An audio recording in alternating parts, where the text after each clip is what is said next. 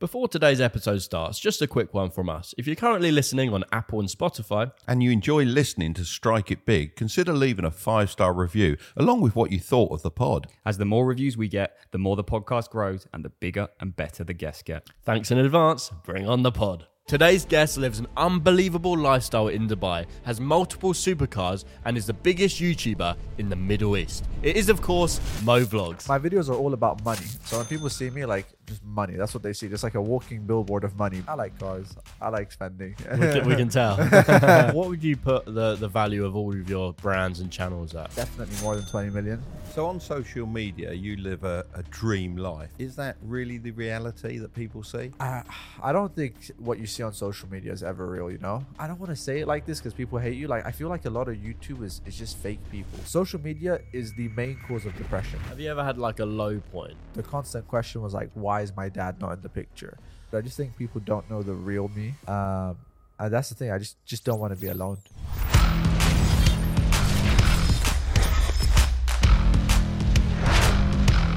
So guys, I've been keeping something from you. What? Oh, yeah. Right. What's that? So you know Iman flew us over, business class flights, proper nice, wasn't it? How could I forget? It was brilliant. In fact, it was better than Virgin. I've flown Virgin Airways all my life.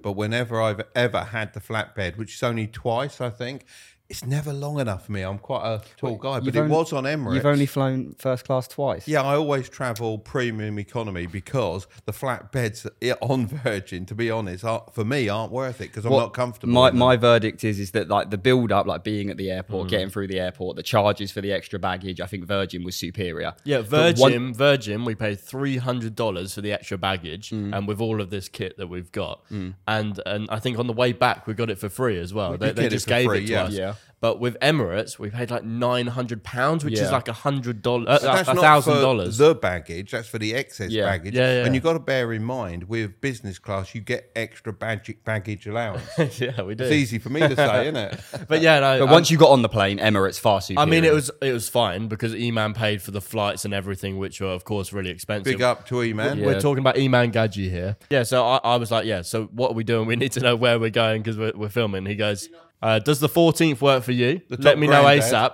I've got some surprises planned. Oh, my life. Really? So what could we possibly be doing? I mean, I wouldn't be surprised if we're sat in his office watching him build digital products, and I also wouldn't be surprised if we're on a yacht with a load of supermodels. Well, I don't know what to expect. Which one are you hoping for, Kai? Well, the latter. Yeah. So you can flex those muscles. Yeah. Right, enough dreaming, guys. Today's guest lives an unbelievable lifestyle in Dubai. He's the biggest YouTuber in the Southeast. I think we should keep some of this in and just make it so funny. It's the Middle East, isn't it? I think we could make this so funny. Southeast. That's where we live. The southeast of England. Right. Oh, dear. Right. Anyway, that's enough. Crying. Anyway. Oh. Anyway, enough dreaming. Today's guest lives an unbelievable lifestyle in Dubai, has multiple supercars, and is the biggest YouTuber in the Middle East. It is, of course, Mo Vlogs. Woohoo! Welcome to the podcast, bro. Hello. So you good doing? to finally meet you. Good morning. I'm so glad to be here. How are you guys doing? Good, thank Very you. well, very well. All right. So, coming from such a rich background, how do you maintain the hunger to build your own career? Honestly, I didn't come from a rich background. That's the crazy thing. I think people watch my videos and say, oh, like, you know, Middle East, daddy's money, rich boy. But my dad wasn't rich. Actually, honestly, the first person that broke the rich barrier in my family was my sister. Funny enough, you know, it's like, girl, how did she do it? And she got into real estate, actually. Oh, really? So when my sister was 18, she moved here. She joined a real estate company. And back then in Dubai, the real estate market was like booming. Like it was like this week you buy a property, next week you flip it. It was like every single week it was like 5% up. And this was right before the crash, if you guys remember it. So my sister got into the real estate market. She made some good money with like commissions, obviously at the beginning. She was selling properties. And then she went on to open her own real estate company. And then that did good for about a year and a half. And then that's when the whole real estate crash happened. So We took the money, packed up, went to UK to continue studying, and that's kind of where the money came from, you know? I think that's a shame if, not coming from wealth, the fact that people think that, because there's probably about, like 10 articles online that say that your dad's worth 250 mil. Man, I really wish so, man. It's just a shame, though, that it sort of tarnishes your work with people just assuming that because of what the articles say, Well, because Kai gets that as well to a certain degree. They think he's come from wealth, so that's why he says some of the things he does, which is completely the opposite. Completely the opposite. And they say I'm spoon-fed, and which is just so wrong. Like, if only they knew, I mean, fake news is everywhere, right? You see fake news always. I mean, look at the whole Andrew Tate situation, just everywhere. Fake news, fake news, fake news. So, I mean, it doesn't really affect me. I'm like, all right. I mean, to be honest, I would want to be from a rich background. Why not, Yeah. Great. I'm from a really wealthy family. I mean, some people said that my family owns a bank. I was like, man, if my family owned the bank, I wouldn't be making daily YouTube videos, Yeah. Your dad's the Iman guy that owns all the buildings. A bar. But no, like, I mean, fake news is everywhere. You just have to go with it. I mean, just have fun with it. If you really get sucked into people saying fake news about you, then you're really controlled by the Matrix. What comments hurt you more? The ones that are slightly real or the ones that are totally fake and are wrong? I think, obviously, if something were to affect me, it definitely would be the real ones. But I've always been the guy that really, really, really didn't care. As in, like, the only things that affect me in my day-to-day life is, like, close friends or family. Like, the internet, there's like millions of people watching you. So if you're going to listen to every single thing that everyone says about you, you're just going to get sucked up into a whirlwind. And that's what I've realized. Like, when people realize you don't care, they stop picking on you. Because there's only so much they can do, and they realize, okay, this guy doesn't care anymore. Like, I can tell him he's this, and he just doesn't react. Like, they give up. And that's what happens. I think they just give up. They move on. Like, towards the beginning, I had so much comments, obviously, about the dad situation. Your dad this, your dad that, your dad. And then they realize, like, I'm not reacting. And they're like, all right, you know what? Moving on. This is what I was talking about with Kai this morning, is replying to some comments a bit snarky, and trying to punch back at them. I said, don't do that, because people reading will think, oh, you've really got under their skin with that comment. Exactly. Like, if they feel like they've got you, if they find a weak point, they're just going to keep hitting at it, Yeah, it is true. I probably shouldn't have done it, especially because the comment wasn't even about me, so I shouldn't have replied on someone else's behalf. Yeah. Was that my one where you called someone a weirdo? You said you won the worst comment or the strangest comment award. Yeah. You were like, I've really roasted this guy. I was like, well, maybe to the actual guy, but everyone else reading it, they probably think, oh, yeah, that's not a good way to be. Yeah, no, I feel you. Yeah, it makes sense for and sure. And the trouble is you can win a battle, but you can't win the war with them, so there's no point going there. Kill them with kindness. I know, it's so hard not to get drawn out, Yeah. So Google tells me you're worth 20 million. So how accurate is that for yourself? Honestly, like, I spend a lot of my money. So I don't think I'm... Like, I don't know, this value thing is like, what are you worth? But no, I don't think so. I think I spend most of my money. I like to enjoy myself. So I've made a lot of money, for sure. But I've also spent a lot of money. Like, I like cars. I like spending. We can tell. Yeah, we can tell that you like cars, bro. What would you put the value of all of your brands and channels at, if you had to put a number on it? If they gave you money and you had to walk away, what would you accept? Yeah, in that case, then I'd say, like, definitely more than 20 million. I think there was a point, when these companies would, like, buy your channel, they'd buy all the video rights. There was like a few million offered. But yeah, long term, I just see it so valuable. I think nowadays, even you saw with Mr. Beast, like, he got offered $1 billion, and it's like, no, I kind of spent my whole life building this. But if I had to put a value on it right now, actually, maybe 20 million. So not far off. Not far away, yeah. So if someone offered you $1 billion and you were in Mr. Beast situation, then you would have accepted it. The thing is, I think the offer is never going to be that straight. Because, okay, if they said, I think right now, even though Mr. Beast rejected $1 billion, I think the reason he rejected it is probably because they said, okay, $1 billion based on you running the channel for like 5 years or something, right? But if they said $1 billion cash right now, I guarantee you he'd take it. Because he could just literally start a new channel. His followers know him by his face. Or maybe there's a non-compete that doesn't let him do that. Exactly. So, so it just depends on, like, the situation. Because a lot of people, it's like a nice hypothetical situation. Like, oh, if someone gave me $20 million right now, I'd give my channel, start another one, just get the same amount of subscribers, and just spend another 20 million on videos. So you've just moved into a £2 million apartment, I understand. How is that? Honestly, the crazy thing is, so I got the apartment because I wanted to have like my own little separate bachelor pad or whatever. I've never been there, so now I'm just gonna Airbnb it. Really? Why have you never been there? Because I'm a workaholic, you know. So every day I wake up, plan my videos. This is the next videos. These are what we're gonna do here. So it's like the bachelor pad is like for me after work, but it's a waste of time driving there. You know, it's like 25 minutes from my house. So right now I'm gonna Airbnb that, take another house next to my house, and then like just be right next door. We should have given you a call, shouldn't we, instead of hiring this one? Yeah, to be honest, actually, all my friends from like which are abroad coming, they're like, "Hey, bro, can we want your spot? 1 week, 2 weeks, we're in Dubai. Can we have it? It's But beautiful." how's your view? Is it as good as that? No, honestly, I just saw the view. Damn, you guys have a nice view. It took a lot of research to get this view. Really, you guys are like, Yeah, we were struggling, to be fair, which I didn't expect. Like, I thought, going to Dubai, it'd be so easy to find a place, but it was much easier in Vegas. But I think maybe we were being like more picky. We didn't have a view like this in Vegas. Yeah, that's what I think we're being more picky, which made it difficult. So talking about real estate, how many mansions have you lived in, and what was your favorite one, and why was it your favorite? I don't really think I have a favorite.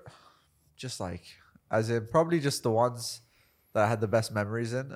The crazy thing is like my videos are all about money. So when people see me, like it's just money. That's what they see, just like a walking billboard of money. But the thing is, I don't care. Honestly, I don't really care. Like my friends, like I have a lot of rich people that want to see me on a daily basis, but I don't want to see them. You know, it's just like I'd rather be with friends that I like, as in I can talk to them, I can chill. So when people see me, they're like, "Hey, where's your billionaire friends? Where is this?" I'm like, "All right, you know, cool. Their money is their money." But it's just, for me, it's just about, you know, I think life is just about your friends, your family, who you enjoy time with. Yeah, my videos are all about money. When I need stuff, I'll call the rich people, you know, "Hey, I want to use your mansion. I want to use your cars." But yeah, honestly, I'm just such a family guy. Yeah, so everything's the same for me. Don't you move like quite often to keep the content fresh? Yeah, so every single year I move, like I only live in the houses I rent, basically. I've never lived in a house that I own. The only reason is because obviously I film a lot, so people recognize the house. Like right now, if you go on Google Maps and just write Mo Vlogs house, you'll get every single house I've ever moved to, because the fans just keep tagging me on Google Maps, like Mo Vlogs new house, Mo Vlogs. So have you had any fans like arrive at your house? We've had people break into the house. Yeah, Really? We even had a guy deported. That's crazy. Enough. So what, did they try and steal something, or were they interested in meeting you? yeah, exactly. We've had the weirdest situations ever. So like we had some guy that flew in from like US with a suitcase, just like, "I'm moving in." I'm like, "Yeah." Was he trying to make a YouTube video or something? No, the guy was literally like crazy. Like I swear, he was like, I flew from US. I watch you guys. I know I'm going to move in. He didn't. He flew here without a hotel, without anything, with his suitcase. He ended up sleeping in my neighbor's truck. Like What, literally. without your neighbor knowing? Just Yeah, because obviously, because we have like a security guy, and he was like, "Yo, relax. You're not coming into this house." And we're just like, we're being nice. We took our photos with them. Like, "Listen, like you got to go. Like, it's great meeting you, but you can't sleep in my house." How does that make you feel? And I can't believe you took a photo with him, though. I'd have just been like, no, just Well, go. you've got to put some love there, haven't you? I mean, is I it would disagree. I would disagree rewarding bad, completely. Yeah, because behavior? if someone turns up at my house, you are not getting a photo of me, because I do not condone that behavior. So no way would I be nice to you. Not if you turn up at my house. I think there's two What do you think? There's two ways Yeah, to no, handle this. I agree with you. Yeah, for But that's sure. yeah, that's I wild. mean, look, But it's an awkward situation. It's an awkward situation. Like the most part, we've always had like loads of fans come to the house. Just be nice. Yeah. I mean, nowadays it's changed. I think people understand like it's better not to go to someone's house. But back then, especially, it's like lots of people would. But then I think the guy just ended up like, the thing is, I would never want to get someone in trouble. But I think the guy ended up like, it was starting to be like late at night, and then my security realized like the guy, like when we weren't watching, because we have security cameras, it's like he slept in the neighbor's truck. So I think he was hoping that like we fall asleep, he jumps over. I don't know. So anyways, we called the police. They just deported him straight away. Does it scare you? Honestly, I get scared just because I'm the only man in my house. So it's my mom and my sister. So in that sense, I do get scared. I wouldn't get scared for myself, but I always want to make sure they're okay. So in that sense, that's why like I take it into my hand. We need full-time security. We need to be okay, you know? But the good thing is Dubai police are very, very, very corresponding with us, you know? Like they're very patient. They understand the situation. You know, in some countries you call the police and they're like, deal with it yourself. Here, the police are very much hands-on. So They're very sensitive on the topic. They want safety to be priority. So that's something which I really love, you know.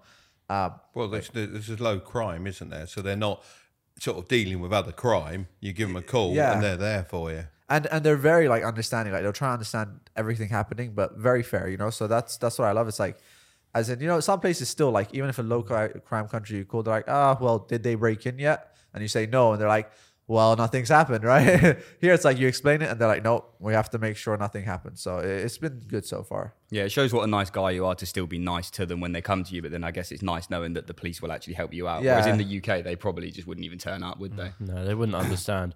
You said your channel's all about like money and stuff. Yeah. Do you ever get frustrated that people get the wrong perception of you online? Sometimes I have, but I also feel like it's something that I did. You know, so I think like so much of my content focused on cars and mansions and stuff. So it's like, if I'm the guy that sits there like, hey, look at my personality, you know, they're like, well, all you've showed us is cars. So, I mean, look, it's frustrating sometimes, but I think you can always work on it, you know. That's why now I have multiple channels. I was like, you know what, if I want to have another version of me, it's hard to convince like 10 million people that know you for money to know you for something else. And that's why I realized, like, even if I post a content which isn't about supercars or mansions or luxury stuff, it's like they're not interested anymore. And you have to realize, like, those are the people that click subscribe. They click that button because they want to see money. Does that hurt your feelings though, that they're obviously watching your videos but maybe not connecting with you as strongly as some other YouTubers that come for just the personality? Definitely, I'd say yes. I'd love for people to, I guess, connect with me more. But I think that's also something you need to realize yourself, like, okay, why are they not connecting? Like it's a you problem, you know? But also, honestly, the thing is, I don't want to say it like this because people hate you. Like, I feel like a lot of YouTube is just fake people. Because let's say a lot of people, like, for example, they'll say, oh, you have so much money, but you don't give to charity. Well, if I show it, am I doing it for charity? You know what I mean? And that's the thing. It becomes a situation of like... Yeah, you're damned if you do, damned if you don't. You know, and I'm a person that I like I said, I'm a very family person. I love helping people. And now, even if you say like, hey, I do charity. Oh, he's saying that to now get... You know, so I feel like, do you be fake? Do you just do everything privately? Because... And also there's YouTubers, I guess, that say, well, I was doing it and like 10 other cameras were secretly recording me doing this nice act. You know, so I feel like, I don't know, I'm in like a battle of my heart and my brain. Like, what do I do? Like, do I start doing things to make people like me?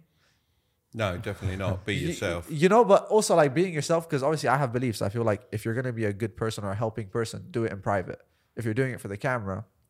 Do you think it is a you issue, or the people that are attracted to supercars and that kind of lifestyle, they're just more superficial and that's what they want to see and they're not bothered about, you know, connecting with a YouTuber? No, in that sense, for sure. But I was just saying on like the other aspect of like, you know how people like rebrand themselves? Like, all right, well, nowadays it's better to be loved.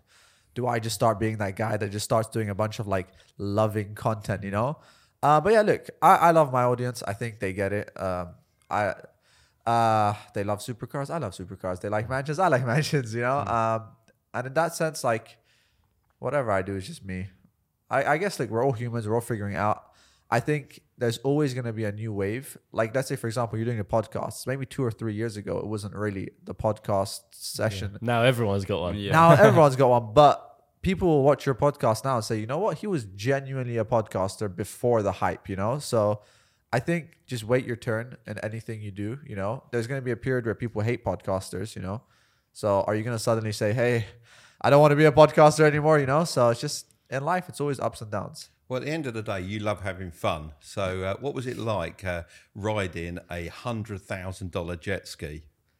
The underwater one? Oh, Yeah. Didn't it look like a shark or something? That thing looks wild. Because I want to do that. honestly, that was quite scary because it's like, it goes underwater. Yeah. And I'm worried, like, what if like the buttons mess up and it just keeps going underwater, you know? Does it not automatically pop back up? It's supposed to. Yeah, but it's like, I mean, what if like... That's the end of my vlog, straight down. Yeah, because like if you like, it's like got like a glass windshield that closes, but if that opens, Yeah, it's like a fighter jet, isn't it? if that opens, the water goes in. Like, my biggest fear is the ocean.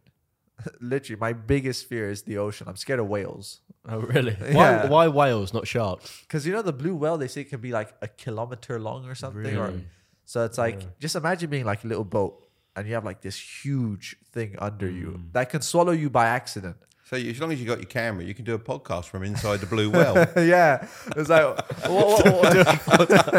Maybe a vlog. It'd be easier than You a can tell podcast. Mark's an entrepreneur. You can through do and the whole through. story, can you, all the way through, and then coming up through the blowhole. Woohoo! stuck in I don't know how your mind works.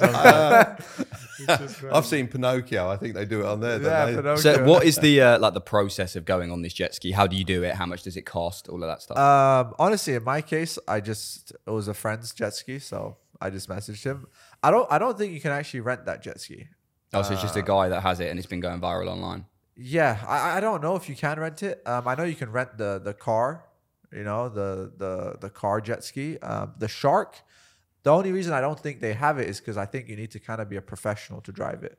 So the friend of mine that has it, he's like a professional, like, you know, these guys that do like backflips with those hoverboard water jet skis and stuff. That's cool. Yeah, that's wild as well. He reckons he could do that, Kai. No. Yeah, I just that- said I'd that's like to have not a what go. You said you reckon you could go up to 50 foot, no problem, first go. But with your size, it probably would spurt you all the way up. I said I'd like to have a go. I didn't say any No, of you the stuff can he do just it, said. but like the first time I did it, you fall a lot, and it gets annoying because you Hard to get swallow. the balance. Yeah, you swallow so much water. But like it's like a hoverboard. You know the hoverboards you Yeah. had. Like it takes a few tries, and then you. do they do it in the sea or in a lake? No, in the ocean. I mean, they could So do it. if in you a- swallow like salt water and that's it's horrible. it is up the nose. Yeah, it's just like after Takes like days to clear up. after as well, the doesn't 10th it? try, you just don't want to do it anymore. You're like, I'm done with like swallowing this water. So talking about another crazy thing that you've done, you filled your swimming pool with cash. Yeah. Why'd you do that? Man, Did it not work quite how you wanted it to? Or the crazy thing is the money, like it stays intact. So I think the first time I did this was like a few years ago. So I had $1 bills for a video. It was 50,000 $1 bills. Yeah. And I had it because I was buying a car in $1 bills. And I was like, you know what? Let me get as much content out of these $1 bills as I can. I was like, no one's ever filled a swimming pool with money. Like just pure cash, you know? So I was like, I want to do it. And it's like, you know, one of those things where you know people are going to hate you for doing it. But it's just like, I genuinely, you know, that child inside you that says, oh, how cool would it be? Like, it feels like a dream, like swimming with money. So, I mean, I was like, you know what? This is a great video. Why not? And it actually felt cool. Like, it felt like satisfying, you know? Like, you're swimming and you just see $1 above you. How many views did that video get? 2-3 million. Okay. Did it make more than 50K? No. No, honestly. yeah, but you didn't wreck the 50k. Yeah, I get that. How but long yeah, did it'd it be a take good to investment. dry all that money out? Honestly, I think we put it in like buckets. So we had just like buckets of cash in the house, you know? So did you have water in the pool as well? Or is it all Yeah, cash? it's full of water. full They're of water? They're and then- swimming yeah, through we're it. swimming Right, through the okay. money. I thought you just put all the cash in No. there and just swim through money. I mean, that's another idea we could do, but you couldn't swim technically Yeah. in that case. But yeah, we had these buckets of cash. We're just drying them. I even tried at one point. I was like, you know what? Let me just test this. I put like a handful of the money in the dryer. Was it all right? I was like, this is You were literally laundering money. I was literally doing money laundering. I was like, you know, like this is actually it. So I put it in there. Genuinely, it dried. It all comes out like this big, like shrunk. I swear, no, it actually dried very nicely. And I actually recorded a video of that, but I was like, you know what? This is really me pushing the boundary of like people just hating you. Like, what are you doing?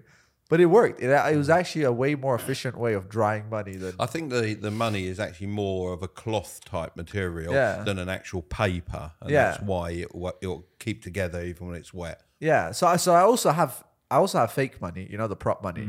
And I put that in water and that just gets ruined. You know, it just like crumbles up and. And then people would be saying, like, you're just faking it. And they'll probably think all the other videos are fake if you use that fake money. Yeah. So the second time around, I did it recently actually again with prop movie money. And I told people like half of it's real money, half it's fake. But in that case, it's just like in people's perspective, all fake, which is completely fine. I mean, it makes more sense. But, So with multiple channels, what's the ad revenue look like? honestly, it used to be a lot better when I had one channel. Really? Why do you think that is? Because I think back then, especially, I was uploading daily. So it's like every single day I have a video. And when you have a momentum on a channel, it's like, I think my channel views per month were like maybe 60, 70 million, 80 million. So now my channel views, I think, are like 10, you know? So even if I have 4 channels and one's 10, one's 10, one's 5, it still doesn't add up to that momentum of one channel. I think you can still build up one channel to like do a lot better than even 20. You know, you can see Mr. Beast, his main channel is like better than probably the next top 20 YouTubers combined. So yeah, I had a momentum going, but then I realized like I want to do something else, you know? Honestly, if it was just about the money, it made more sense to run one channel. But it just became boring to me. So I feel like you shouldn't do something where you're just not excited about anymore.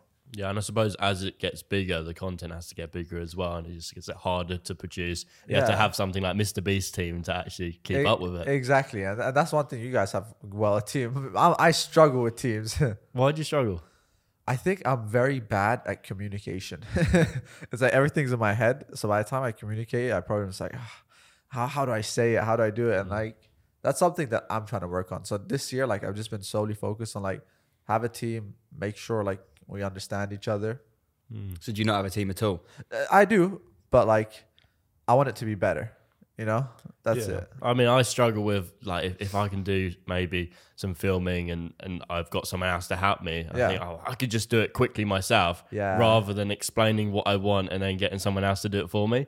Yeah. And it's kind of like letting go of that and thinking, this guy is actually better than me and he can do a better job. Yeah, like I mean, when I was doing daily vlogs, the first 3 years, I filmed myself, edited myself, did my emails myself. Like everything was just me, you know. But then like trying to let go of that, because then you bring an editor and he edits and you're like, I'll do it different, you know? So it's like you just take it, just edit yourself. And then like after about 2 months, it's like, all right, you know what? I just want to do it myself. Yeah, then you end up thinking, if I just use my time more efficiently doing maybe the filming, then you could make much more money. Yeah. So it's a hard toss-up, isn't it? So on social media, you live a dream life. Yeah. Is that really the reality that people see? I don't think what you see on social media is ever real, you know? In my sense, like, I make crazy videos. I do enjoy them. I love the moments, but that's not a daily thing, you know? But look, I honestly say I love my life. I personally love it. And not because of the things I do, just generally, I have a great family. I have great friends. That's about it. And I always tell people, like, social media is the main cause of depression. Because people watch videos like mine and say, oh my God, this guy is Ferraris, Lamborghinis, mansions. He has such a great life and my life sucks, you know? It doesn't, you know? And that's not like the real happiness, you know? I mean, when I was younger and I didn't have these things, I was just as happy. If I lose everything, it might be sad for like a year, but I would still be happy eventually, you know?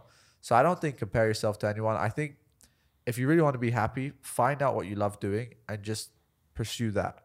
Like that chase is where the happiness. Like I was happier when I hit 100,000 subscribers than when I hit 10 million.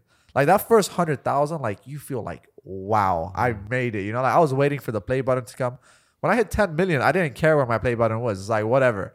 Like, okay, send me it. You know, but that 100,000, like I was looking through the door every day. Like, when's my 100,000 plaque going to come, you know? And even unwrapping it. Oh, I did a whole video unwrapping it. I had a celebration, you know, like, woo, we hit it. So I think it's the journey of where you want to be. That's the funnest part. And sometimes we just like look past it, you know, because we're in the moment. We can't.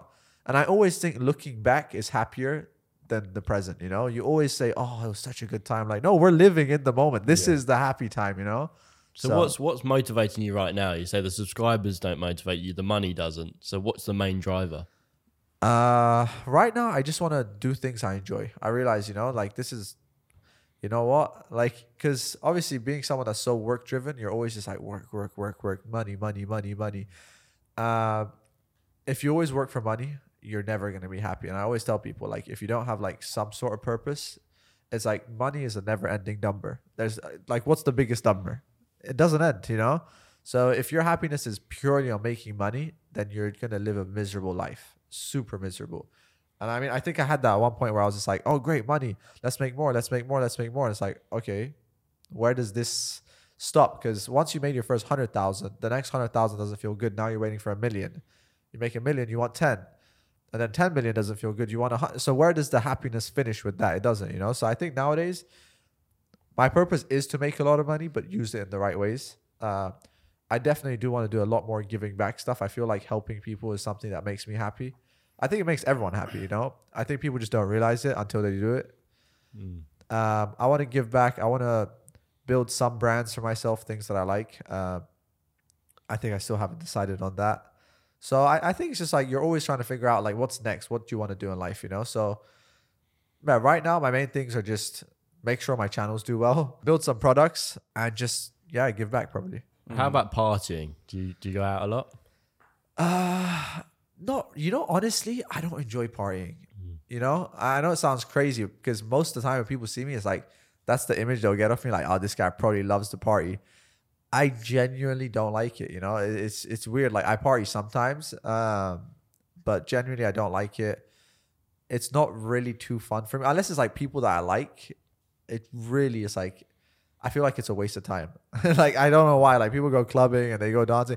Like I feel the same way. I genuinely feel like it's a waste of time. You know, and like people feel like, oh, we just had the greatest night of our life. I'm like, yeah. I mean, yeah, once in a while, why not? But like people that party on a daily basis, I just think it's such a waste of time. Yeah, I think people think once you're a millionaire, it's just a party lifestyle, and that's what you're trying to become a millionaire for, just a party. And they think you don't want to make money, even when you're a millionaire. Why are you trying to make money? Why are you doing YouTube? Yeah. They're always commenting that, always saying, well, why'd you do that if you've got plenty of money? Well, because I want to. Why does Elon Musk carry on with SpaceX and Tesla when he's got plenty of money? Because he wants to. That's what's driving his life. I mean, we're not here for a rehearsal of life. Yeah. This is it. Yeah, we're here. Enjoy it, have fun, of course. But if you party every day, that loses its meaning, doesn't it? Yeah, I think it's only fun if you do it very occasionally because that's the fun part. I mean, think about it. I tell always people like, all right, fine. Because you know how some people say, I can't do what I enjoy. I mean, you could do anything. Like, okay, fine. You're someone that loves to party and you think that's the ideal life. Go work at a club. There you go. Problem solved. He says that all the time. I say the same thing. Problem solved. You get to party every single day as a job. You know? Get paid for it. Yeah. If you like singing, all right, go be a singer. There's plenty of bars you can sing at every single night. But yeah, it's just like everything's so possible, but it only is fun or valuable if it's you accomplish something and you do it once in a while. You know, it's like eat chocolate every single day. You're gonna hate chocolate, you know? Yeah, if you eat the best steak every single day, eventually it's not the best steak anymore. You're gonna hate it. Of course you are. Kai would love it. Yeah, I think I'd love He it. thinks he would, but I probably wouldn't. I mean, do a series on YouTube, eating steak every single day for a month. That's your channel idea. There we go. There you go. I'll Do it for a year. Couldn't do it. So, would you say you're more of an introvert than an extrovert? 100%. I like my space. I like being alone. I like thinking a lot. I love being alone. It's just weird. I love me, my family, my close friends, maybe. That's it. Would you say there's a difference between that and being shy? Yeah. Like, how would you define that difference? I think being I think being shy is just like you're just so scared to be around people or it's just like maybe a lacking of in confidence. Yeah, whereas you have a lot of confidence, but you choose not to be around people. Yeah, it's like me. I just want my space. It's not that like I can't be around people. I think being shy is like you physically can't be around people because you're insecure or you're just or you lack your confidence. It's like no, I want to be alone. It's a choice.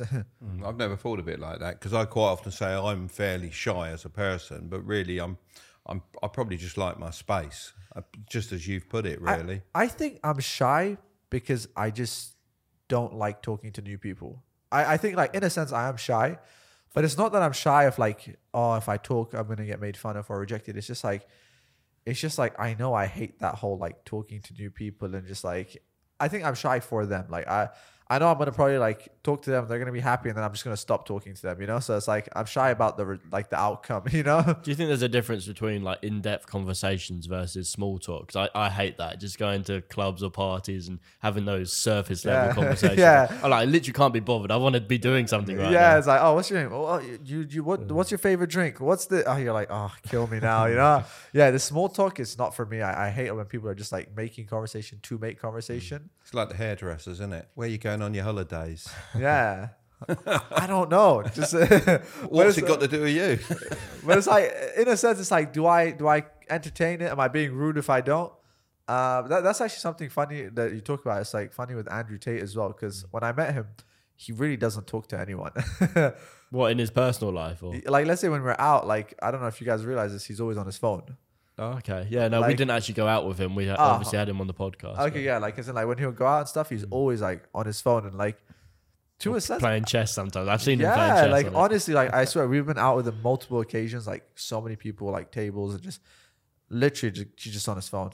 And, like, I kind of like that. It's just, like, he can just say, I don't want to talk to anyone. I just want to be in my own space. I want to be out with a bunch of people, but I'll only jump in the conversation when I want to jump in the conversation. The thing is, he gets away with it though because he's so evidently confident. Whereas Yeah. if he didn't have that confidence to back it up, then people probably just think this guy's a weirdo, like just sat on his Yeah. phone constantly. But he can prove himself in other ways, so he can do that. Yeah, because I think the second he starts talking, you're just like, all right, well, Oh yeah, that guy's not the guy. Yeah. Yeah. So yeah. So yeah, I think that's like the ideal situation. Just enter when you want the conversation. So how was that meeting him and interviewing him with your sister as well? Honestly, so the thing is, when he first came to Dubai, obviously, you know, he spoke a lot about women and girls. So my sister hated him initially. You know, like every girl hated Andrew Tate at one point. Because they see the clips that are shown to them. Exactly. Yeah, my girlfriend had the wrong perception as well, and she was actually watching behind the scenes when we interviewed Andrew, and her opinion changed as well. Oh yeah. So initially, my sister hated him. So one of my friends was meeting him first. I was supposed to. My friend Ahmed actually he has a podcast too. So he was doing a podcast with him. He said, "Come." It's like, hey, my sister doesn't like him. I don't want to like add fuel to fire, you know. And that's when he first came to Dubai. So I decided to pass. And then I think a few times some friends were going out with him. I just decided to join. You know, I wasn't recording any videos. I didn't make any content. I was trying to, in that meantime, convince my sister, like, hey, look, because she was really like against, like, no, if you're filming with this guy, you're promoting him and you're promoting this toxicity or whatever. And I was like, look, just give it a second look, you know. And as I said, the main thing for me is family. So it's like, even if something's good for me, if it's upsetting my family, it's like you have to eventually pick, you know. It's like I don't want to be that guy that just doesn't have any values in life. So I think until I convinced her, it took some time, and then eventually we had him on the podcast. When your sister didn't like Tate, if you asked her why don't you like Tate, would she have been able to tell you, or was she just on the bandwagon? No, I think, you know what it is? I think she could say it because I think there was specifically a clip where he had said, basically, if a girl is past 30 years old, she's unattractive and stuff like that. My sister being 30, not married, that was like directly targeting her, you know? It's like, so it's like, oh, you're going to be alone for the rest of your life, and men don't want girls that are 30. So I think that was the specific clip. I think it was actually just making a statement that men would find younger women more attractive than older women, and lots of people twisted that. Yeah, but I also think to a certain extent, people, let's say, that see it and they are 30, they're like, but why? You know, it's like, okay, we know it's like probably more true, but obviously they'll be like, well, not in all cases. You know, I think it's something that would hit you.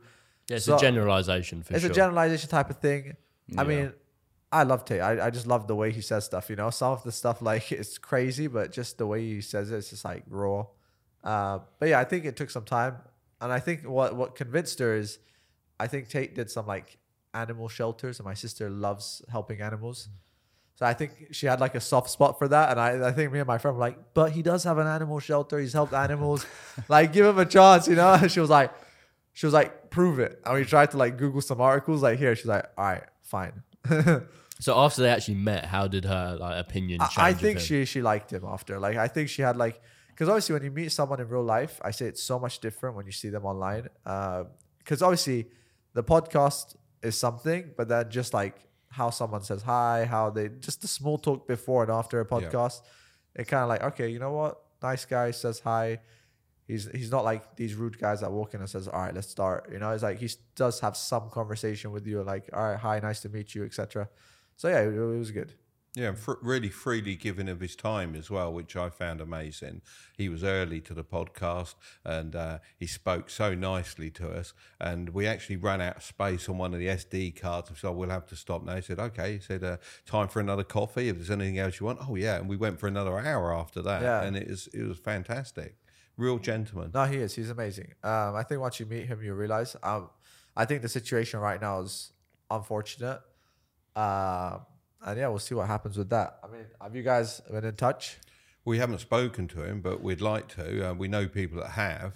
Do you guys get that question a lot? Like, what's happening with Andrew? Yeah, of course. A lot of it's just public anyways. You're going to see it as soon as it gets announced. Like, except his legal team, which is very private information. No one else is going to know much. Well, Mark's actually being controlled by Andrew Tate in jail, isn't he? Apparently. That's what one of the comments said. Because Dad swore in one of the recent videos on the main channel. He just said the F word, and he never does that. Oh. We thought we'd start being a bit more controversial on some of the videos and seeing what people think. Yeah. No, he's being controlled after the Andrew Tate interview. Yeah, Now he's doing they were all like, that. Mans has changed since he met Tate.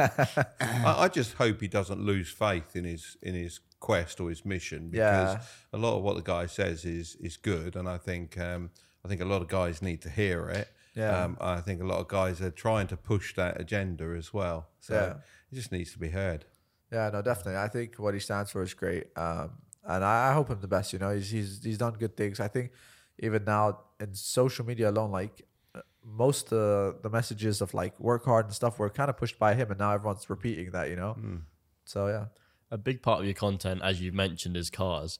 How many do you own? Like, what's the fleet look like? Right now, okay, there's 2 Bentleys, 2 Rolls Royces, 1 Ferrari, 1 Lamborghini.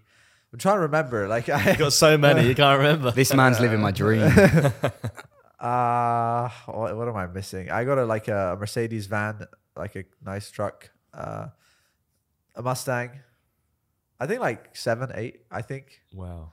Which, by the way, it's not too crazy. Like, actually, combined value, it's not that much. So what is the combined value? I don't think it should be more than like £1 million. I don't know. I think less, to be honest. How do you decide which one to drive? Honestly, like, I just drive what's the most comfortable. Like, I think my daily is my Bentley. But realistically, like, people always tell me, like, why do you need so many cars? I don't. Like, I don't need so many cars. Like, but most of the time, it just helps for videos. Let's say a lot of my videos being about cars, it's just like, I don't think I'm the YouTuber with the biggest car collection. I mean, you have probably Shmi, which has, I don't know, like 40 or something. I don't know how many cars he has. I'm probably all more expensive, you know? So there's so many car YouTubers. I just think mine are just like very loud and crazy colors and cool. But yeah, it's just like the cars, it's work. But obviously, when you see a young kid saying, hey, my cars are my business. Yeah. What type of business are you running, you know? So it's like, because I don't rent them. I don't necessarily actually do any work with them. But yeah, it's just like, that visual work. Yeah, it's like a bit of marketing, isn't it? Exactly. So what was the first supercar you ever bought, and how old were you? The first supercar I bought was a Ferrari 458. I think Nice. I was... That's the one you like, isn't it? I like all Ferraris pretty much, I as long love as they it. got an engine behind. I don't like front engine Ferraris particularly. So Which ones are front engines? there's a few Grand Tourers that are front engine. You need an engine behind you in a Ferrari, Yeah. just like a Lambo. The slide on... the 458, the way it drifts, it's crazy. Yeah. So yeah, I was 21 years old. I bought my first Ferrari. It was a Ferrari 458. It cost just under £100,000. That was all the money I had at the time. Literally, all my money. So what made you go like all in on that then? It was just like, I love the car, you know? I was like, you know, I'm 21. And at that point, you know, the momentum was going strong on YouTube. So I'm having it. I was like, you know what? I just worked so hard. Like, everything might go downhill at this point. So let me just buy the Ferrari, because I don't know if I'm ever going to have this much money in my bank account. So was the mindset purely just YOLO? It wasn't that I could do more with this car to make more money? No, and progress my definitely. I career? did think that car would help me. But That was a way to justify that was my way of like, well, You thought about that after he bought it. Yeah, I was like, well, it's going to keep going. But I mean, it was a great decision, I think, because I think I said this on another podcast. It was like, I was making so much money and I was going to make so much more. So I felt that the momentum was just so fast. I was like, you know what? Let's just go for it. So what was it like actually going in there and buying it? How did the people treat you? So this was actually from one of my friend's dealerships. It was called Deals on Wheels. Basically, it was a funny story. I had one of my close friends, Ahmed, the one I was talking to. He has a podcast too. So I had my friend Ahmed. At the time, he was 13. And I got an email from a 13-year-old saying, hey, my uncle has a Bugatti. Do you want to drive it? I was like, okay. Yes. If you insist, yeah, I'll if drive your it. uncle, and this is like when I started YouTube, all right? But this email came on April 1st, April Fool's Day. All right. All right, so he says, my uncle has a Bugatti. Do you want to drive it? I ignore the email. I mean, it's fake. I mean, it's like literally the English in the email was horrible. Like, my uncle Bugatti, come drive. I'm like, all right, yeah, whatever. It's more of an order. Yeah. Come drive. Come drive. So then a few weeks by, he emails again. I ignore again because it's literally just a kid emailing me. It's like a 13-year-old kid, you know? And then after that, his dad emailed me with like a company email, company stamp, like, hi, my son emailed you. Yes, we do in fact have a car dealership and we would like to give you a Bugatti to drive for your vlog. And that's it. Just come drive it. Why not? And I'm like, wow, you know? And this is when I started YouTube. So it's like someone's giving me a Bugatti to drive. And I didn't have Bugatti money back then. So I was like, and it was an expensive one. It was like a one of 6 Bugatti. It was like almost $4 million. Wow. I was like, oh my God. Like, this is YouTube, you know? Like, I can drive a $4 million car just because I'm making videos. So I think I went to the showroom that day and I was like so nervous. It's like, okay, I need to drive this car for the vlog, but like, I even asked the guy, I was like, is it insured? Like, is it okay? Like, I was literally like shitting myself. I was like, I'm driving a $4 million car and I have 100,000 in the account. It's like, what happens if things go wrong? I can't cover this. I was like, there is no way if anything happens, I'm covering this. So yeah, that was probably one of my coolest moments. And then I think a few weeks later, so the same dealership, my friends Mohammed at Deals on Wheels. So I think I hung around there a lot because I was making car videos. So they'd always help me out. They'd give me cars. And then he was like, why don't you buy a supercar? And I was like, I mean, I don't really have, you know. See, it was a long game. He wanted to get you addicted to the car. I was just about to say that there is a real lesson in that, though, that providing value to somebody first to get them as a client, you know. I mean, I don't know who provided value for who. I mean, they gave me a Bugatti. Both ways. I suppose so. It was both ways. 100% it was both ways. And I think he was just so nice. He was like, why don't you buy a supercar? And I was like, I don't know if I have supercar money. And at the time, he gave me a fantastic deal. He had like a Ferrari 458 Spider that just came in. The mileage was crazy high though. It was like 75,000. It was like that's high for a Ferrari. For a Ferrari, that's like crazy high. But if you're using it for content, it doesn't really matter, does it? No, I did not care at all. For me, it was like Ferrari. It looks great. But it's the resale value when it's got a high mileage on a Ferrari. Yeah. You know. But to be honest, right now, to this day, you cannot buy a 458 Spider for the same price I bought it like 7 years ago. Like right now, like any YouTuber, 458 Spider, 70,000 kilometers. Could you get it for like 80,000 pounds? No way. A Spider? No way. So, I mean, it was crazy. So, I think he had just a great deal on the car. And I was like, you know what? Let's go for it. But actually, the crazy thing is, after the Ferrari, like I kind of got addicted to cars. And I remember at one point he had a Veyron. And he had a Bugatti. And I really wanted it at the time. And it was actually a decent price. At the time, the Bugatti Veyron was like $1 million. Wasn't that the fastest car in the world at one stage? It was the fastest road legal car in the world at one stage. Yeah, because I remember it on Top Gear. Yeah. So it was funny because like he was like my brother, you know, he was like my mentor. I was always there. So I was going to buy the Bugatti. And at that time, like I'm telling you, it was like $1 million. And my YouTube was doing fantastic. But the reason I didn't buy it is because I remember we had like a sit down and he had like the biggest car showroom in Dubai. Like they were selling 250 million of cars a year. Wow. You know, so like big numbers. So I remember he was telling me, and at the time, I think maybe I was 23, 24, he was like, okay, if you buy the Bugatti, what's next? And I was like, you've climbed that hill. He's like, what's next? He's like, and I think for him, because he was a bit older, he's like, Mo, like, I don't get excited about cars anymore. I've had every single car. If you buy this Bugatti, that's it. Like, you're never gonna maybe a private jet. Exactly. So he said, take it a step at a time. Like, I know, okay, fine, you can put together the money and buy it, but like, you're really just gonna like, you know, peak your just like feelings. That's it. So actually, he gave me the Bugatti for a month at my house, you know, just to like enjoy it, drive it. But I didn't end up buying it because he was like, you know what, just take it a step at a time. But in hindsight, I wish I bought the Bugatti. I think the solution is simple. Like, cars are just going to have to start flying soon because people are just going to be too bored. In hindsight, no, I should have bought the Bugatti. It was just it would have been great for business. As a dealer, though, that's quite nice of him to give you his honest opinion rather than just try and sell you the car. Yeah, no, honestly, the relationship I had with him, it was never about making money. Like, and honestly, he never made money from me. Like, literally every car at the time was just like, we had such a close relationship. It was like, here's my cost price on it. Take the car. When it comes back, I'll sell it. You're probably never going to lose money on it. And I honestly didn't. I really never lost money on cars with him. So it was just, we had such a great relationship. It was more than just like friendship. Like we were together every single day. Vlog, no vlog, cars, no cars. It was just like a friendship, you know? Yeah. I don't particularly like 4x4s, but I saw you drive a G-Wagon, and when I saw it on your video, I thought, that's a 4x4 I could own. It was Tiffany blue into black. It was $1.1 million, I believe. I think... Why didn't you buy it? But you hate the G-Wagon. But that one looked the business, I hated didn't it? the most. That's a crazy G. That's the Mansouri G-Wagon. That's the one. Yeah. Wow. I mean, honestly, right now, I'm being a bit cautious of my financial decisions nowadays. The problem is I have quite a few cars, so it's like, at what point do I stop wanting more cars? Oh yeah, but you've got to have that car because it's hard. He's convincing you. It's hard to be noticed down there with a supercar now, isn't it? Well, with that car, you'd go along that cruise strip and you'd literally, with that exhaust it's got, blow everyone over on the pavement. They're going to notice you. No, that is a beautiful car. The Mansouri cars are crazy. I mean, I think you saw in the past few years, especially when the crypto scene boomed, so much money was in the market that just like cars started becoming more expensive too. Like that's $1 million G-Wagon that people are buying, you know? And I mean, especially the last few years, you've seen in Dubai, like Bugatti Divos. Like, you know, the most Bugatti Divos were sold in Dubai. It was like, I know about like 4 people that have a Divo. That's like a $10 million car. Wow.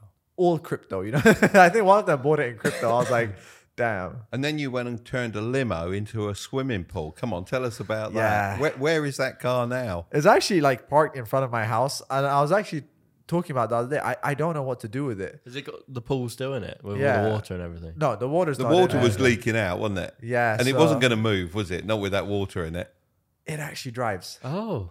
It drives. Really? It actually drives. And every single time you need to jumpstart it. Is your house a house or is it just like a playground? It's Like, just a content playground, honestly. So I think that's why I said, you know what, I need another house. Because like literally every single day in the house we're building stuff for the videos or sets. So yeah, the limo had a funny story. So Was it a write-off or something? Because you no, so smashed it to bits, didn't you? I have my friend, he owns a company called Sell Any Car. They buy, you know, like when they buy cars like Yeah. 30 minutes. So I think some guy who had closed down his limo company sold his car to them, something like that. I was driving by one day and I saw a limo parked outside his dealership. And I was like, I had this idea, right? And you're going to be shocked how cheap the limousine was. So I saw the limousine and I was like, yo, what, how cool would it be if I make a limo into a swimming pool? So I had this idea. And then when I saw this car outside his dealership, I was like, yeah, maybe that's the limo. But obviously I thought it's going to be expensive. So I called him and I was like, I saw you have a limo. Let me try, you know, how much is the limousine? A limited market, isn't it? Yeah, So, guess. 20 grand. what 30. what brand of car like are they? Like, is it? Hummer. It's a Hummer Yeah. limousine. 35. I reckon 35, 40. It was £6,000. Thank you. Well, at least We were going higher. I thought we went too But low. to be fair, we sort of screwed ourselves by going high though, because the way you said it, it was obviously going to be low. So Yeah, we should but- have just yeah, said it low. could have been like 100k. But that cheap, normally they are like 100K. And I was like, what is wrong with this limousine? Like, the metal must be worth more. I mean, it was just a no-brainer. I said, whatever I do with this limo, I'm buying this limo. So I bought it. My initial idea was to make it a swimming pool. But I think once I got it, I was like, well, it looks really nice. Do I really want to destroy it? And I was like, you know what? You bought it to make it a swimming pool. Just make it a swimming pool. You know, stop trying to have like. Then I was like, maybe I convert it into like a limo gaming room. You know, like gaming PCs inside it.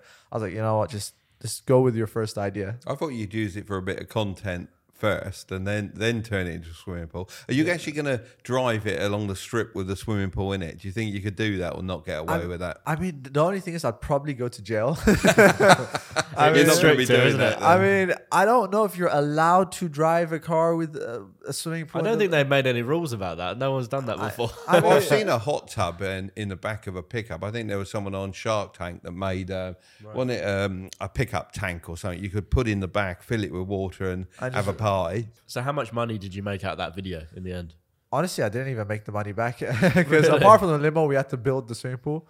But you had fun. I had so much fun. It's just one of those. I genuinely like.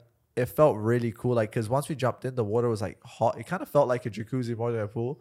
So now my plan is like, okay, where can I put this in the house and make like a decorative piece out of it? How do you decide like what videos you're just gonna spend money on and you don't care about making a return versus the ones that are to make money? So before, I'd always say this before, but when I came to videos, it was like, okay, make videos, make money, make videos, make money. I think nowadays it's just like, what is something really just cool? That's kind of been my mentality of like, all right, stop with I'm going to make a video because if I do a car vlog every single day, it's going to get views and make me money. More like, as in, because I told you, I started getting bored. Like, I genuinely, like, it's hard now. If you put like a few Lamborghinis in front of me, I can't keep saying, wow, look at this Lamborghini. I've seen this every single day, you know? So it's like, okay, what do I find cool? So I always think like to do well, you need to do stuff that you yourself would be excited, because how do you expect your audience to be excited if you're not, you know? So, because they might have the similar, you know, mentality. They grow with you. They've watched your videos. So for them, okay, they might not own the Lamborghinis, but they've seen you post about it enough, you know? So nowadays with the content, it's just like, I just think of a crazy idea. I'm like, all right, how cool would it be? Like I said, a limo to be a pool. Like right now, my next idea was like, imagine making like a Ferrari into a swimming pool. Oh. But I mean, it wouldn't be a big pool. Like it'd just be tiny. a hot tub. It'd be a little hot tub. That would hurt watching it though, like destroying a piece of art, wouldn't it? I reckon people would actually be angry about that. But nowadays, there's a lot of YouTubers that are destroying cars. Like there was this Russian guy who dropped something on a Lamborghini Urus. Did you see that? No. Totally wrecked the Lamborghini Urus. I mean, I had a similar situation with Rolls Royce. So I had a Rolls Royce. And then I think it went in the garage for something. And it was it for water damage? Because I saw you got caught out in a Rolls Royce in a flood in Dubai. I know it's hard to believe. I didn't think it ever rained here. My mom hates me so much for those videos. Like, so it was raining like pretty heavily, and like it was like flooding, right? And then I was like, Mom, I want to take your Rolls Royce into the water. Like, I'm not gonna go crazy. It's just like it looks really cool, but like, you know, when there's like a lot of water, like it could get into the engine. I guess, I don't know. So I took my mom's Rolls Royce into the flood. She was like, if anything happens to my car, I swear I'm killing you. She's like, if let's say the engine goes, this video is not worth a Rolls Royce, you know? Yeah, don't they make jet engines as well? There's two separate companies. Yeah. Rolls Royce jet engines are in England. So did you ruin the engine? No, thankfully. But I had friends that the engines went, because I think some of my friends, like when it rains crazy here, like there's a lot of water in the roads. Some of them just take out their cars and they enjoy like splashing the water. And I think one of my friends got so much water in his engine that it completely went. But yeah, I had a situation with the Rolls Royce. So we'd given it into a garage, and they had, I guess, changed the tire. And I think this is crazy. I think they didn't bolt the tires on properly. So we were driving and we hear this like noise, like tuck, tuck, tuck, tuck, tuck, and we're like, what is this? And it was quite evident something was going to happen. So I was like, let's just try and drive home and just park it up, you know? So I just took a U-turn. And then on our way, suddenly the tire just completely pops out, flies off the car. And then we're just like, bam. Rolls Royce is on the floor. Oops. Tires going past the other road. Like it flew through 2 or 3 roads. And I have all of this on camera, right? Because what was it? Only one tire that went off? One tire just flew off. One tire with wheel. Yeah. So obviously I was vlogging that moment because we heard, I knew something was about to happen. I just hear and like the car's like starting to like be bumpy. I'm like, all right, you know, I'm a daily vlogger. If I die, I might as well catch it on video, you know? Great content. Great content. You know, you could have stopped, don't you? Because we have someone else here that could have stopped in a similar situation. I think you did end up stopping, didn't you? Eventually you had to stop. What? When you had a bearing loose in your wheel and Dad it was told actually you. the tyre was the problem, wasn't it? Oh, that was awful. That was literally the worst. But it wasn't a Rolls Royce. But you could stop. So the thing is, I was like, okay, if I stop right now, I have to get a recovery truck to come pick up the car. And I was really close to my house. So I was going very slow. And I was like, okay, like nothing's going to physically happen to me. Because I didn't know what the problem is. I didn't know it was that the tire's about to fly off. So literally, it's like the last road to my house. And I just take that right turn and the tire just boom, pops off, crosses like 2 roads. Thankfully, there was no other cars on the roads because the tire literally like went, like it just went like flying across. So obviously, I had all of that on video. And then Rolls Royce reached out to me. I was like, hey, this looks bad. You know, why did you post that? And I was like, I mean, that's what happened. But then I explained like, so I think they were upset that, listen, people might look at Rolls Royce and say, hey, if I buy a Rolls Royce, my tire is going to fly out. But I think it was genuinely the garage's fault. So I think I explained it to him. I was like, well, I mean, I made the video. If I take it down, it might look worse. I remember the police came and they're looking like, what did you do to this Rolls Royce? The police was confused. Actually, the police drove me home. So they weren't annoyed at you or anything? No, I think they found it amusing. Like, yo, what have you done? I think they understood, this guy's not having a good day. Let's just help him. So they picked us up, dropped us home. It was kind of cool because we're in the back of a police car. I felt like I was going to prison, It's like, you have the metal cage and you're just like sitting there like, I mean, what's happening right now? Well, it's all another experience, isn't it? And life's all about having those experiences. Yeah, exactly. That was definitely fun. I like how respectful like the police are to you here, and also like you are to the police and general people. We watched a video last night, and there was some guy. What was he? He got because it's snowing in the UK at the moment. He got a snowball and then threw it through the back of this police van. And it's like that would never happen here, not because of the snow, but just the disrespect. But they would, it was a speed camera van, and it was a massive, massive snowball, and he's launched it through, and he's got pussy hole. At the police. I don't like that. Yeah, that's just typical UK. Like as soon as I saw it, I just thought, it doesn't surprise me. But so what was it like moving from Dubai to the UK to study, and what were the differences that you saw? I mean, I think I moved pretty young, so I think we went when I was 5 years old. So I think I just quickly got used to it. I think nowadays UK is changing. I think even people that live in UK see it. Yeah, Dad's shifting. Yeah, I heard you're moving to Dubai. Who keeps saying that? I don't know where this is coming from. I told him in the lift. But of all the, I've been to a lot of countries in the world. I'd say I'm pretty well travelled. I would have always said that I'd live in maybe San Francisco area, Sacramento in the States, somewhere like that. But I don't know I'd want to live in the States now, but you come here and how can you not love it? Yeah.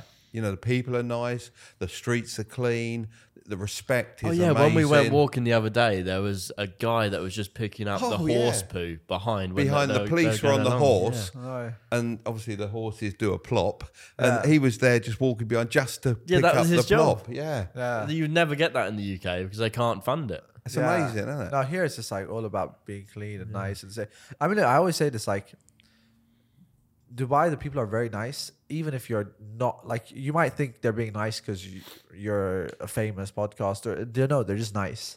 And that's what I think really helped me. It's like, I mean, initially when I was doing YouTube videos, it's like I wasn't famous, but every single person was like, yeah, come record my supercar, do whatever you want. So it's just like, I think it's just a culture of like, everyone's very like nice to each other. It's like, there's a big family culture here as well. Like everyone's just always around their family. So you don't have that like kids being on the street and like getting into violence and stuff. The only other culture that I found sort of similar is in Japan. They're very, very trusting when they first meet you. You have to lose the trust, and it's a similar here. People are quite trusting, I think. Whereas most other countries you go to, I'd say particularly in the States, maybe also in the UK, you've got to gain that trust before they'd even think about trusting you. You had a personal shopper in Waitrose just for a few bits, didn't you? Oh, wow. Yeah. Amazing. Yeah, we asked for a little bit of help because we couldn't find something.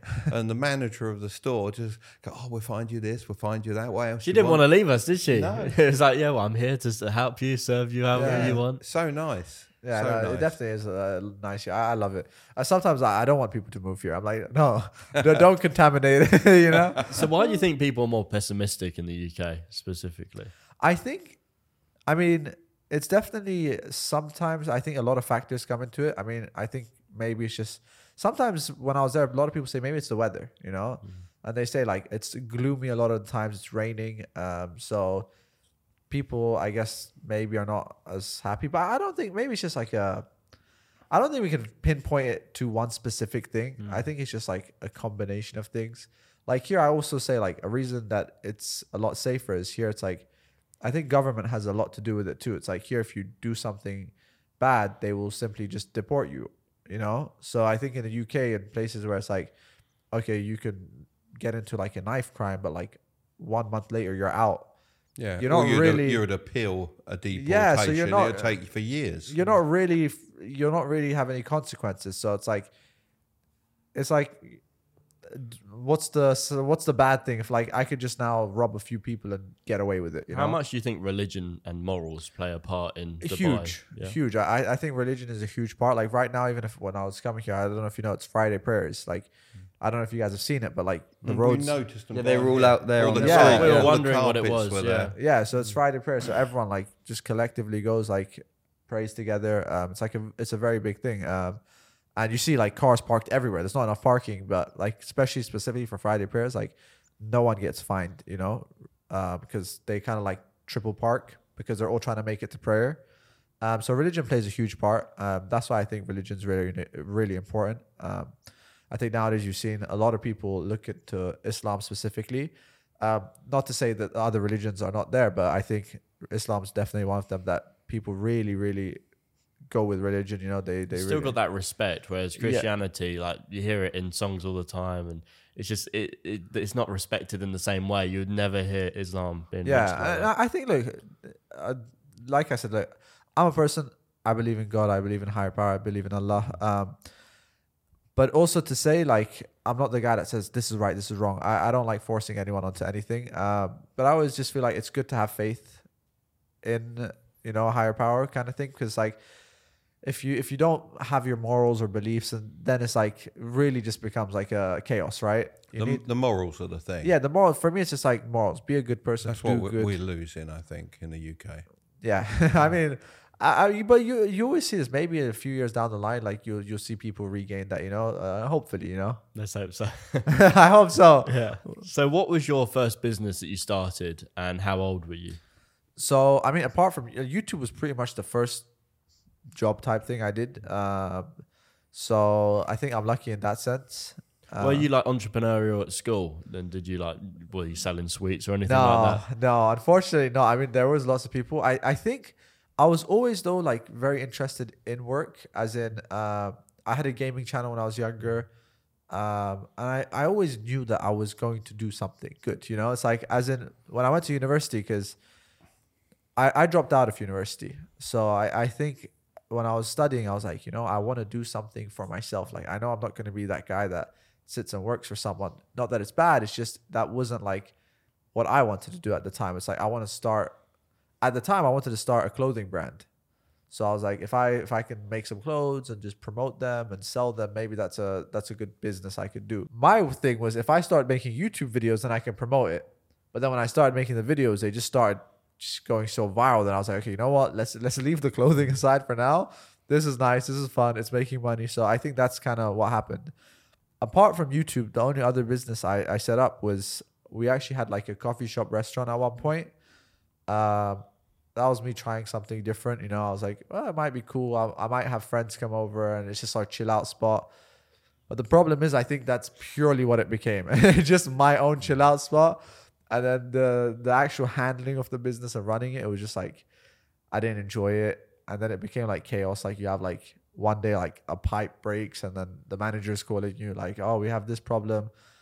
It just became so much of a headache. And like, it doesn't matter how hands off you are in a business like that. You're always going to get calls with problems. Yeah. And I think it wasn't worth the time, It's like, all right, you can make some money, but it's like, is it really worth that amount of time I'm putting into one location?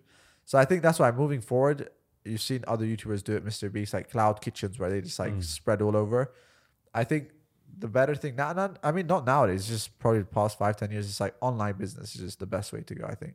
So do you think you'll ever have a physical product like a Prime or Beast I Burger? really, that's the goal. Right now, that's the goal. Like I definitely want product, but also I think the mistake a lot of people made is like, especially you saw it in the merch days, it's like, people are just like pricing things. Okay, I'm famous. I can charge this much for. And it's low quality a lot of the time when it's merch, when it's not a proper brand. Yeah, it's like people are just like, all right, well, I'm famous. I can sell this T-shirt for like $40. I don't care about the quality. They'll buy it. I'm famous, But the ones that can stand on their own are the best brands. Yeah. So nowadays, like, I really want to have product, a product, but it's like best quality, most affordable price. Like you have to compete with like big brands. And I think that's the shift that people realize. Like. You need a product that's very good, but also competes with other products. Like, leave you being famous and promoting it. That doesn't work anymore. I think people don't care who you are anymore. It's like they'll try the product. If it's nice and it's the same price as every other product or better, then they might buy it. Imagine if like the whole influencer brands get so big, the big brands start like adopting influencers. Well, like we need someone like Coca-Cola's like we need a Logan Paul to push this brand. I think like, that's happening already. Imagine it does like proper. We're talking about like in the future, maybe all the brands that are B2C will be like creator-driven brands. Like they have that marketing side in place before they actually make the product. At the moment, it's more product first, then the marketing, the advertising. Yeah. No, I think that's what's going to eventually happen. I think like right now, Prime is big, right? You also have like Happy Dad, the Milk Boys.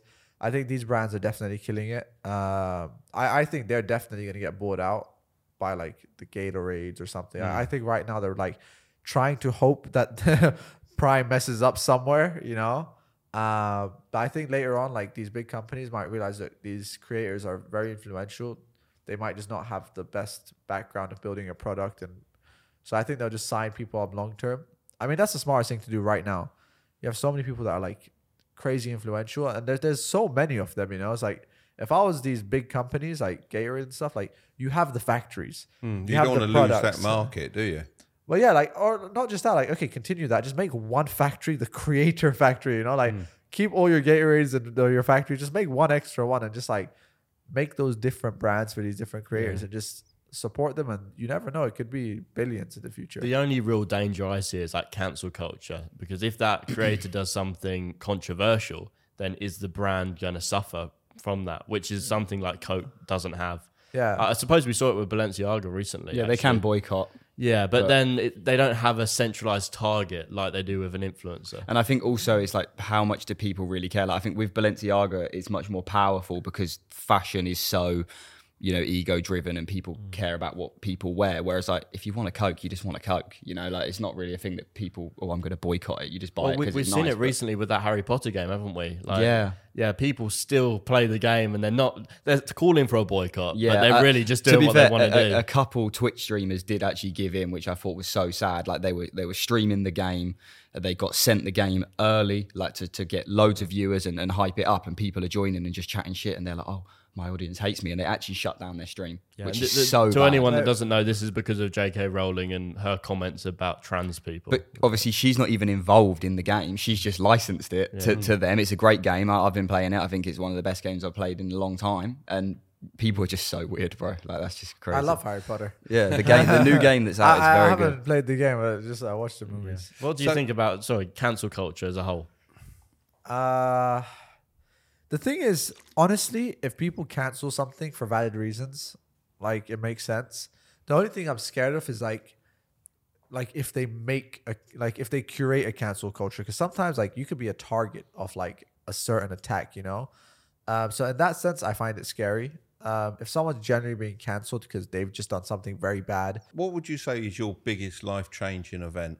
No, I've definitely had, I think, okay, in terms of like, I think one of the, let's say, lower points in my life was obviously my mom and dad are separated, So I think when I was starting YouTube, it was obviously the constant question was like, why is my dad not in the picture?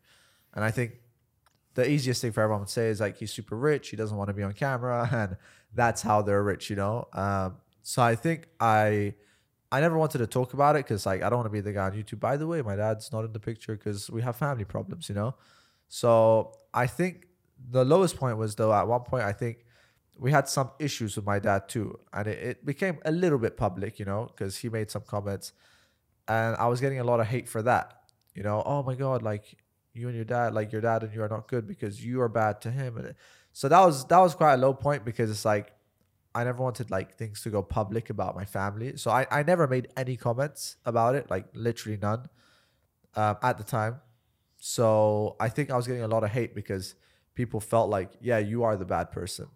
More of so like, no, I just don't want to comment about it because everything I say was just going to stay online, So I think that was a pretty tough time because it just felt sad to have family issues publicly. How'd you deal with that?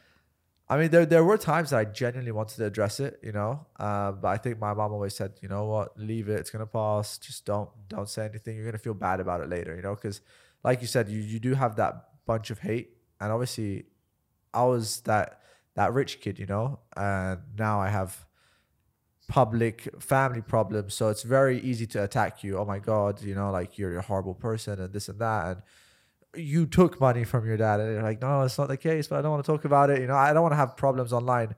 So I think that was probably the hardest period because I used to get like a lot of hate. And starting out, you know, it's like I was excited. You know, I was making videos because I'm happy. I'm making nice content. And now you have like a lot of your fans like, oh, you're bad. And you're like, I want to talk about it, but is it right if I talk about it? You know? So I think that was a point that really changed my life. Just like pushing through these moments, it kind of like builds your character, I guess. And did you have to get help to get through that, or did you fight through it yourself? I think definitely because I'm very close to my mom. I think she was like always my backbone. Like, don't worry, Mo, you're gonna get over this. Like, just don't make any comments. It's like, and at that time, like, I was very much so like comments meant something to me. I think because it was early on, like maybe similar to you where you read a comment and you want to react to it. So I think at that time, because also I used to sit in the comments like seeing what people like and what people don't like. So what do they want to see? So I used to, my comments was like a reference if I'm doing something good or doing something bad. So when suddenly you see everyone's talking bad about you, you're like, wait, you know what's happening, you know? But I think everything is good, you know? Everything's just a test in life. I think definitely that was actually probably like now in hindsight looking at it, it was probably the best for my growth. As in, I think that actually was like a big reason of why people were started to watch me, because obviously social media drama works well, but when it's drama like that, like you don't want it, you know. In that second, like it's not like fake drama where people build. It's like, okay, this is a real personal thing to me. Like I don't want this to be there, but I think it really built like some character in me somehow. I don't know how, but I mean, it put that hardship in me. Like, look, things can go wrong. You just need to just stick in there and just don't give up and don't be a bad person. Because I mean, there are situations where maybe you can throw someone under a bus to make yourself look better. But I think in hindsight, I'm happy like in those situations, especially when it comes to family, I do not want to start the who's better, who's not, who's done right. It's like, no, like there should be some like boundaries. 100%. Do you have any like fears for the future? Yeah, honestly, there's one fear I have, and that's just the thing. It's like I genuinely want to have like people I trust around me, or like people I love, and that's something that's really been hard for me. Just like, I mean, I want to have a family, you know. I think that's a beautiful thing in life, having a family, and that's the thing. I just don't want to be alone. But when you're working so hard, is it hard to find a relationship with someone that understands that? Do you have to go to the extent of faking a wedding or something like that? I just did that recently. I mean, it wasn't really a fake wedding. It was an announced fake wedding, you know? Because obviously you have some YouTubers that like say, I'm getting married, but it's a fake wedding. But mine's like, I'm getting a fake marriage. Like I kind of announced it is a fake marriage. And actually, by the way, when's this podcast coming out? A few weeks. Yeah, we're actually going on a fake honeymoon now. Oh, okay. Literally in the next few days. It's a good way to write off a vacation. Is that hopping over to the Maldives? Exactly that. Get in there. I don't think he's worried about write-offs. Yeah, there's nothing to write off. Yeah. Oh yeah, I suppose. I Listen, we need some. I need to come here. Yeah. So I think after the fake wedding, I was like, should we do a honeymoon? And she was like, yeah. I was like, really? Like, I'm down. Are you down? So I think it's a fake wedding, real honeymoon. I don't know, like what's happening right now. Actually, isn't it 9% now tax in Dubai Not for until corporations? I don't. Yeah, not until. now, yeah. Okay. Is it come out yet? Corporation, yeah. I don't know.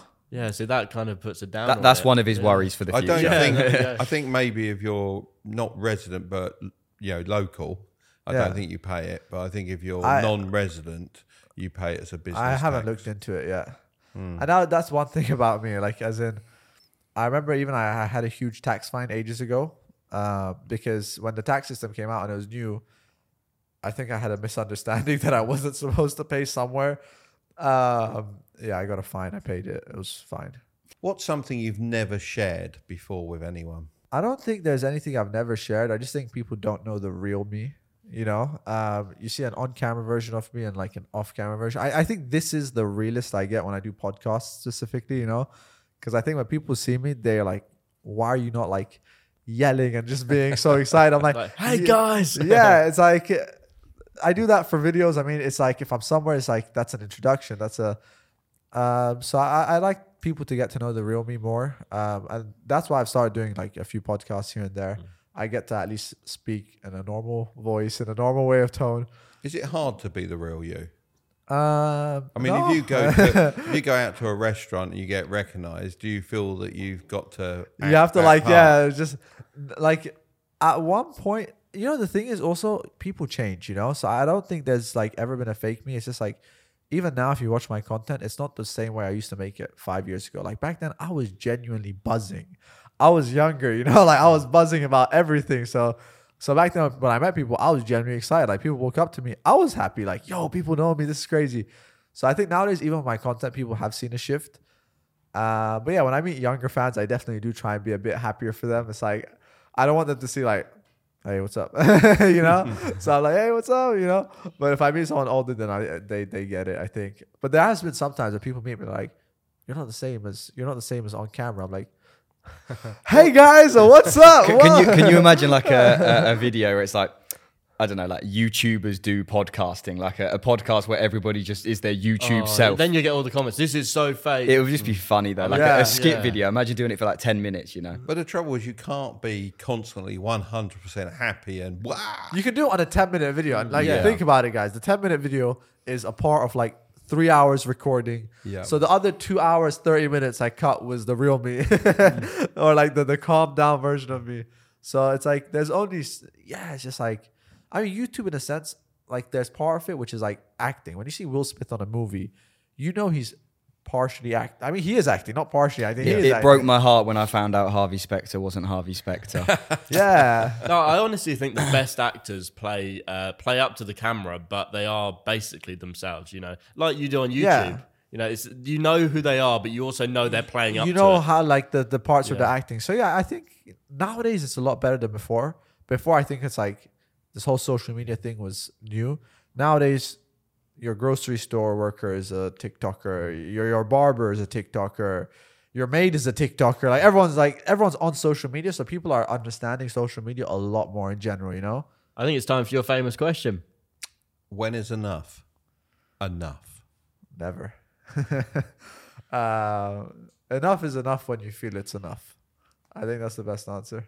We've never had that one, have we? Yeah. So it was concise. Yeah. Short to the point. Yeah. And nothing more than we'd expect from you. Brilliant. A fantastic guest. Thank you very much for coming on the podcast. It was brilliant. I appreciate it. If you guys enjoyed it, make sure to smash that thumbs up button for the YouTube algorithm, and we will see you next Wednesday with a brand new podcast. So it's goodbye from me. And it's goodbye from all these guys. See you later. Bye. Thank you. Fantastic. Thank you, what a great chat.